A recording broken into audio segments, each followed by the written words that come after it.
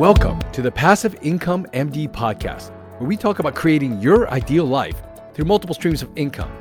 I'm your host, Peter Kim. If you enjoy hearing about this stuff, make sure to hit subscribe so I can bring it to you every week. Now let's get on with the show.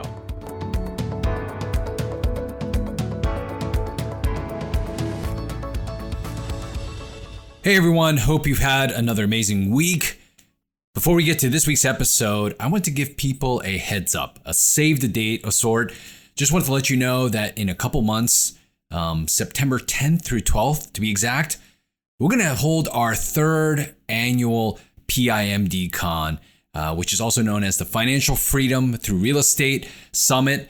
This year, like last year, is going to be a virtual summit. I'll be honest with you, I would love to get back to live events, and I think that maybe next year we'll maybe be able to do a virtual live/virtual event. But for this year, it will be virtual. We may have at least like a live component get together for those who are local to the Southern California area or willing to fly in or visiting friends or that sort of thing for that weekend, but we'll let you know about the details. But in any case, wanted to have you save the date.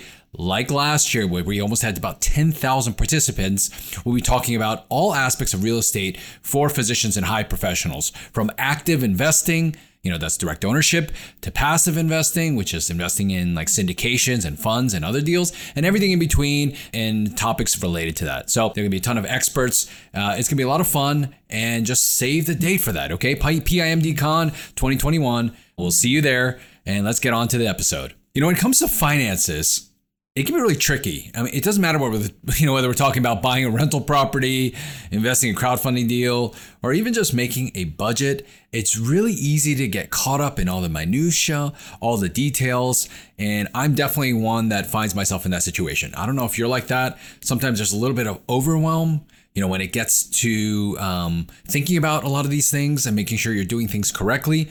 In fact, it also leaves room for this whole paralysis by analysis, or analysis paralysis, however you like to call it, that happens to us, where we just have to think about so many different things that it's hard to take action. And it's hard to actually know whether we're doing a good job. In times like this, things that have really helped me to understand where I'm at are these different rules of thumb for each situation.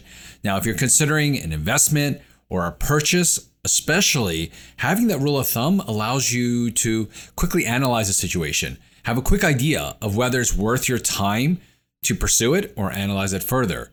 So honestly, think of these rules of thumb that as a basic guide to help you make that quick snap determination.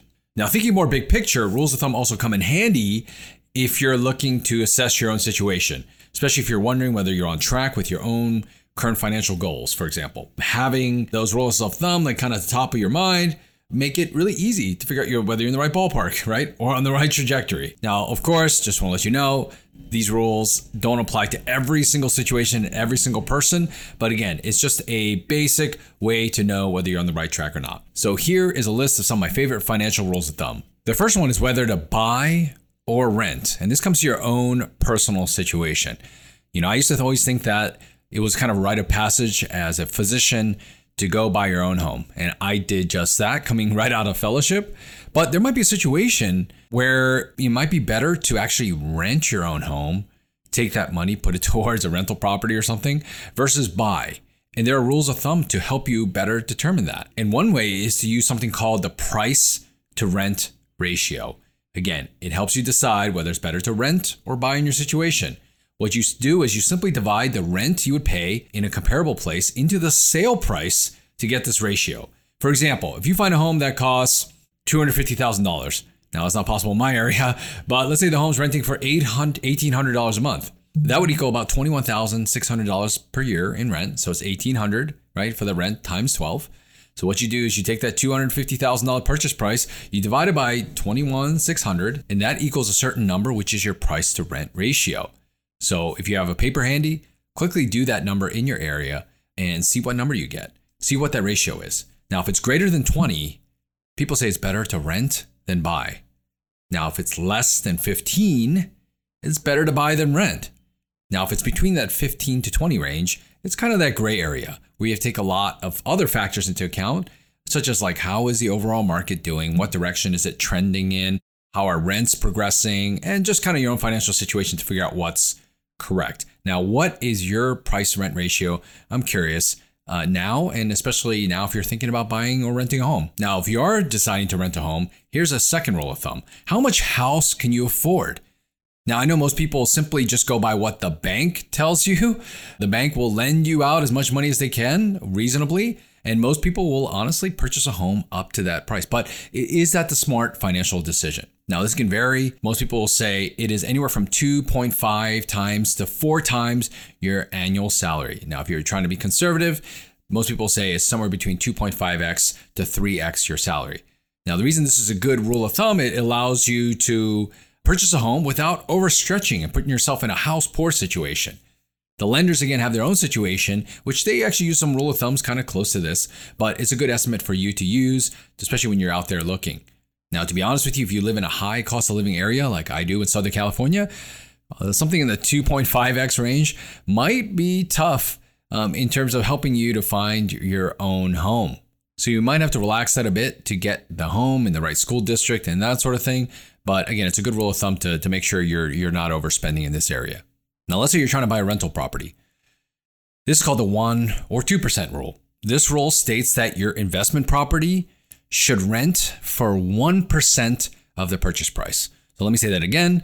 The rule states that your investment property should rent for 1% of the purchase price. For example, if you buy a 5-unit apartment building for $800,000, 1% of that is $8,000. And so you should be bringing in $8,000 a month in rent. Now, what this rule does is that it likely ensures that you're going to be in a cash flow positive situation, or at least a cash neutral situation. When you buy a rental property, people have different goals for it. I've always said that my goals for rental property are to have some appreciation, but primarily cash flow. I want a situation where I can use that income on a monthly basis to live however I want to live. And so that 1% rule, at least on initial analysis, helps me do that. Now, in certain markets, it may be quite difficult. People used to use the 2% rule, but to be honest with you, I don't know of any properties these days that really satisfies that 2% rule. But at least the 1% rule is a great place to start. Another rule of thumb when it comes to analyzing your own rental properties is the 50% expense rule. This rule states that the expenses for rental property, apart from the mortgage, it's likely going to average about 50% of the rent. So it helps you to quickly estimate monthly cash flow. Here's an example. This property that I mentioned above that brings in about $8,000 a month in rent. Assume that $4,000 of it, right, 50% of it will go to expenses. And what are some of those expenses? Management, maintenance, vacancies, and all other expenses involved, apart from the mortgage. So if you have $4,000 left and the monthly mortgage is $3,000, then assume that you're going to have about $1,000 left as cash flow per month. That'd be amazing. And so people use this rule to quickly identify rental properties that would cash flow. Not only using the 1% rule, but also using the 50% expense rule, just as a quick check to say, hey, this might be worth doing a little bit more due diligence for. Now, this rule will over or underestimate things. I promise you, it's going to be one or the other. I rarely does it land exactly on 50%, but it depends on a good number of factors. Like, does the building require a significant amount of maintenance? Is this a newer property versus older property? Do you have a property manager in this situation, or are you going to self-manage? Or is it the type of property where you're going to have a lot of turnover, or maybe you're going to have a lot of, less turnover, or maybe you're going to have longer term leases? And these are other things to consider when you kind of think about these expenses rule. All right, now that's when it comes to buying homes, whether it's for your own home or rental property, those rules. Now, let's talk about personal finances and retirement. One of my favorite rules when it comes to budgeting is the 50-30-20 rule. Now, I don't budget down to the exact dollar. I never have, and I hope I never will. I tend to make sure that my income exceeds my expenses. We try to live, comfortable. We spend well on experiences and things like that, and travel and whatever it might be. But we tend to not overindulge on other type things. And so we've never really had a problem with our monthly cash flow. However, when I do look at it on a global basis, I like to use the 50-30-20 rule. And now I don't know if you've ever heard of it or what you use, but here's a rule. 50% of spending goes towards basic expenses and necessities. That includes your housing and bills. Now, 30% goes towards spending towards dining and entertainment. I love that. 30% towards dining and entertainment. 20% goes towards saving towards retirement and paying down debt. So that's a great rule to follow, 50-30-20 rule. Now, when it comes to saving for in retirement, people say that 20% or 10%. whatever you're comfortable with. I think that the white coat investor, he'll say that saving 20% of your take-home income should be the mark for physicians. And that will set you up nicely. It'll make sure that you're paying yourself first, taking care of your future, while still leaving enough for you to enjoy life. Now, they say that the average American saves less than 5%, and I think that's setting yourself up for a bad situation. So don't be that person. Now, how about an emergency fund? Do you have an emergency fund out there? I think many people do. What an emergency fund is, it's a fund that you set aside for a rainy day. Unexpected expenses, whether it comes to housing, medical bills, whatever it might be. Now, most people say it should be about 3 to 6 months of your monthly expenses. So whatever your monthly expenses are, just a ballpark figure, let's say that comes out to $10,000, for example. Then make sure you have at least 3 to 6 months of it stocked away at any given time. So $30,000 to $60,000 in a easily accessible account, maybe like an online savings account. Now, the amount that you have should depend on what your income sources are and how consistent they are. To be honest with you, I don't really have a emergency fund personally. I have other income sources coming in on a monthly basis. I have multiple streams of income, and that's kind of like my emergency option. Knowing that if one goes down, I have others coming in. I also have opened up a HELOC in the case that I need quick access to capital, but it's to each their own. I think it's your level of comfort with your own income. But either way, you should know where you can draw from in the case that something happens, whether it's unexpected, health issue, job issue, and that sort of thing. Now, here's another rule. Have you ever heard of the 4% rule? Now, the 4% rule is pretty common, especially in the FIRE or the financial independence retire early world. So in my world, when I deal with like my good friend's financial, physician on FIRE, he talks a lot about the 4% rule. And what it is that this rule states that you can withdraw 4% of your savings each year. And depending on your allocation, it should last at least 30 years with about 95% certainty. There were certain studies done which kind of back tested and tested this whole 4% concept, and it seemed to hold up very, very well over time. Now, the only thing they took into account was a stock portfolio, or stock and bond mix. And a lot of people use this to determine whether they're financially independent or not.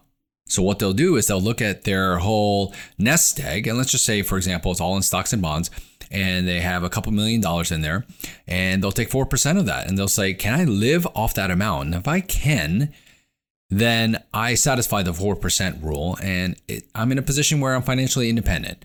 And so people use that, and it's turned to work out quite well. Now, whether this is successful or not can depend on something called sequence of returns.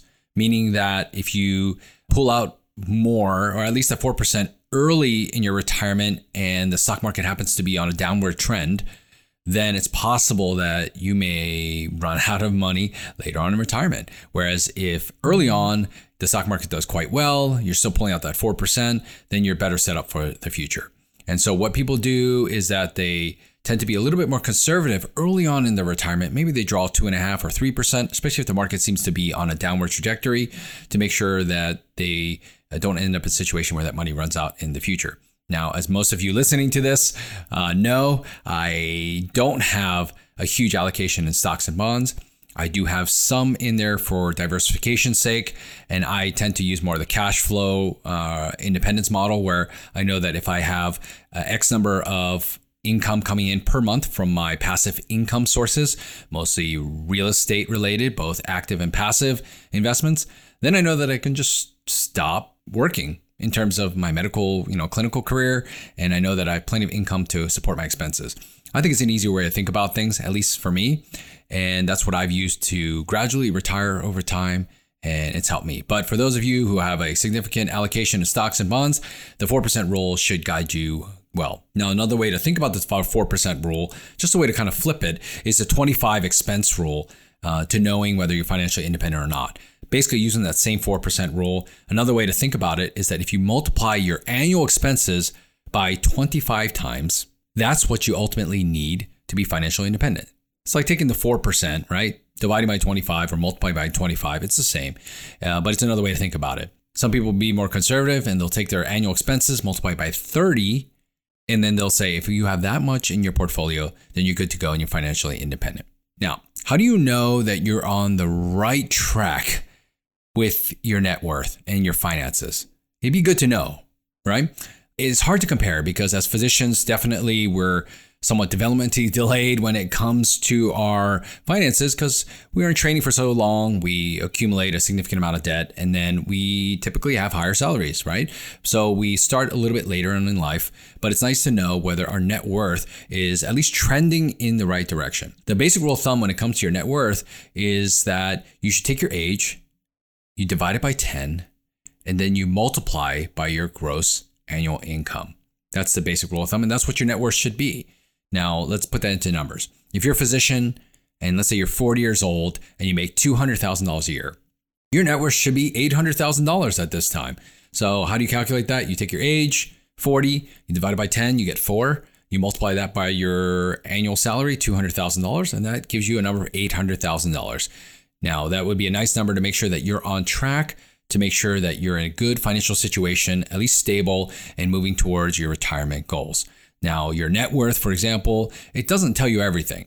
It doesn't tell you whether you can retire or not. Your net worth by itself, like how much of it's liquid, can you live off it, can you retire? So it doesn't really serve those type of purposes, but it's nice to know that you're on the right track in terms of saving and investing well. Now, obviously, as physicians, we typically hit a positive net worth a lot later on in life because of our student loan debt. And to be honest with you, we're probably moving in the worst direction when it comes to that stuff. So it's not super applicable, but it's nice to know where we sit according to the general population.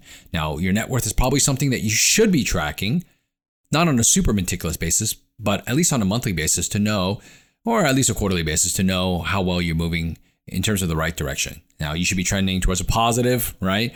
Moving in that positive direction versus the opposite. You can do that by writing it all on a spreadsheet, doing it by manual, or you can use something like an online automated process like either Mint or Personal Capital. I use Personal Capital. All right, and then our last rule of thumb has to do with life insurance. Now, I never had life insurance until I got married and bought a house. And especially when I had kids, I kind of re-examined it. And most people will re-examine it along the way because you can always add on to it, especially when it comes to term life insurance. And people always wonder, how much life insurance do you need? Now, here's a simple rule of thumb. There's basically 2 of them. The first one is just take your income and you multiply by 10. Now, this takes into account your income and your expected lifestyle that you have along with it. So if you, again, make $200,000, you should probably have about $2 million worth of life insurance. The other rule of thumb is that you take your income times 10 and then you add another $100,000 for each child for higher education expenses. Now, as we all know, probably that's not going to be enough to support our kids, $100,000. You may want to add $200, $250, if not more, for those expenses, at least to put them on the right footing. Maybe you won't be able to cover all of it, but income times 10 plus 100. I tell people $250,000 to account for higher expenses, and that provides you a nice cushion. Now, when it comes to term life insurance, to be honest with you, depending on your, health situation, it's relatively affordable. And so it's something that you probably want to set up earlier in life and make sure that you create a nice term so that will cover, at least your kids growing up and make sure your house is relatively paid off and it puts you in a good financial situation.